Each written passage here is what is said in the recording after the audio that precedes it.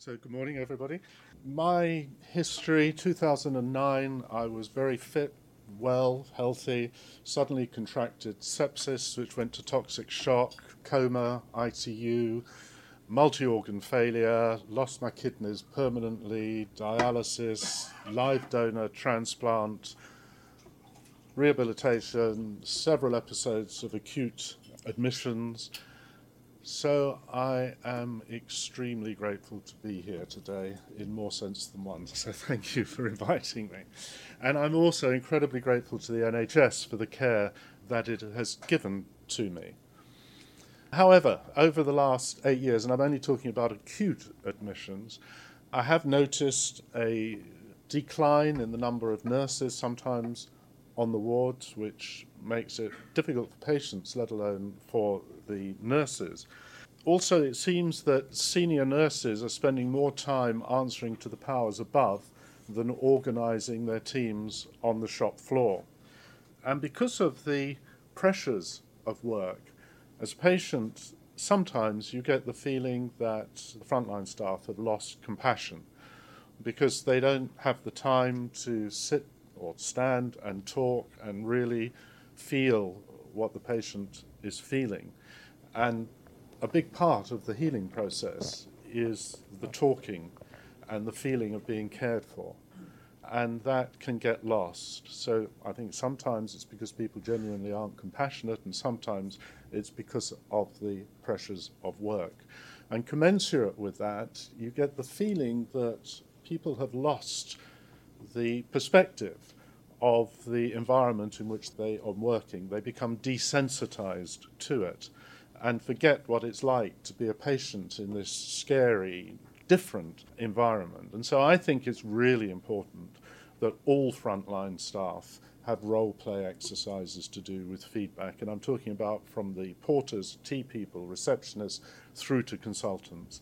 You must not assume that everybody knows how to relate to patients. In the report, there is suggestions about the need for teamwork.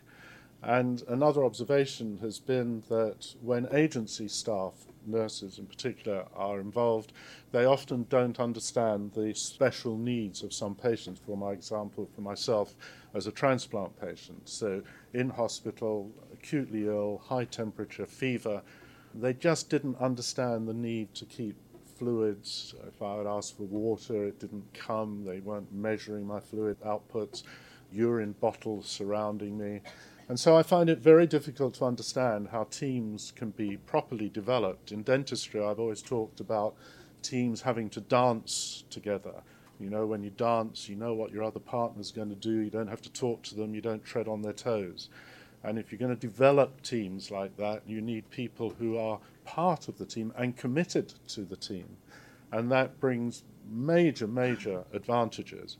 And there's another problem, and that is that many times the senior members of the team are not able to pick their team members anymore. And that creates, I think, very, very big problems. So definitely teams need to be developed, but it's not quite so straightforward in the present circumstances. Also, together with this not having time to spend with patients, there is the not having the time or will to listen to patients. Patients often know when something isn't right far earlier than the clinician, and they need to be listened to. And if they're not listened to, then it breaks down trust. And trust is an enormous part of healing. If you lose trust in your carers, you're in a very, very unpleasant place. I've seen in dentistry that as treatment becomes more complex for patients, more specialists called in, so the risk of the bystander effect occurs. Each person thinks somebody else is doing something, and therefore it doesn't get done.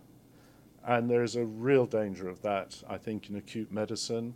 There needs to be a holistic approach by somebody who is in ultimate control of what is happening, and I have been at the receiving end of that myself. And you can see it as a patient. It all seems a bit haphazard. Everybody's doing their bit properly, but it's not actually joined up. And perhaps there is a real need for basic clinical checklists, as there are in operating theatres, which have been shown to reduce preventable harm. Maybe there's a need for that in acute medicine. It's very obvious that junior doctors spend an awful lot of time behind computers. I'm not sure why. Nurses' changeovers seem to take an inordinate amount of time. Surely in the digital age that could be streamlined. Frequently, patients aren't in the right place at the right time. It happened to me. A bed's moved and everybody's chasing around trying to find the patient. I've seen it with other patients in the wards next to me. I can find my iPhone if I lose it by looking on my iPad. I can't see why beds can't have transmitters on them to have a central pattern of where patients are. Multiple recounting of histories. Can't tell you how many times I've recounted the same history. It's quite wearing, and what a waste of time for the clinicians. So there must be something that can be done about that. And at the Royal Free in the renal department with acute kidney injury, they're trialling an app called Streams, developed with DeepMind, which gives the clinician on a dedicated mobile phone blood test results when they're important and the patient's history right there at the bedside immediately without having to scramble around looking. And perhaps that's something else that needs to be looked at. And timing of bloods and other tests, I just noticed that they seem to come back in clusters in the afternoon when the junior doctors are very busy. They don't have time to look at them, and then they've got to contact somebody about them. It's not a very good system, and actually Streams does overcome that. I think in terms of staff levels with Brexit, there needs to be some very definite strategic plans about that once everyone knows what's going on. And there is a real need for the introduction of digital technology and artificial intelligence in management systems, but I think there needs to be a strategic plan centrally. People need to sit down and work out what is really needed within the NHS and develop a plan rather than having piecemeal. I've been very fortunate to be involved with several acute kidney injury projects. There are 100,000 deaths associated with acute kidney injury in hospitals. It's reckoned that 30% of those are preventable and not diagnosed. 1 in 5 acute admissions are associated with it.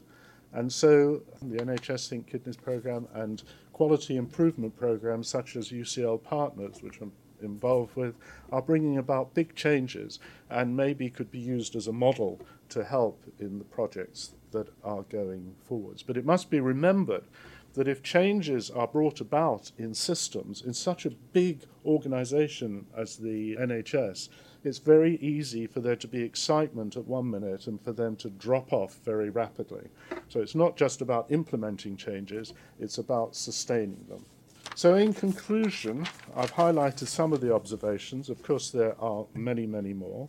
I must finish by saying how grateful I am for the quality of care that I've received. And I also feel that frontline staff must be valued and told that they are valued, and they mustn't be made into scapegoats for failings of the system. And finally, I cannot see as a patient how further efficiencies are going to actually improve the quality of care in acute medicine. If anything, it's going to decrease the quality of care.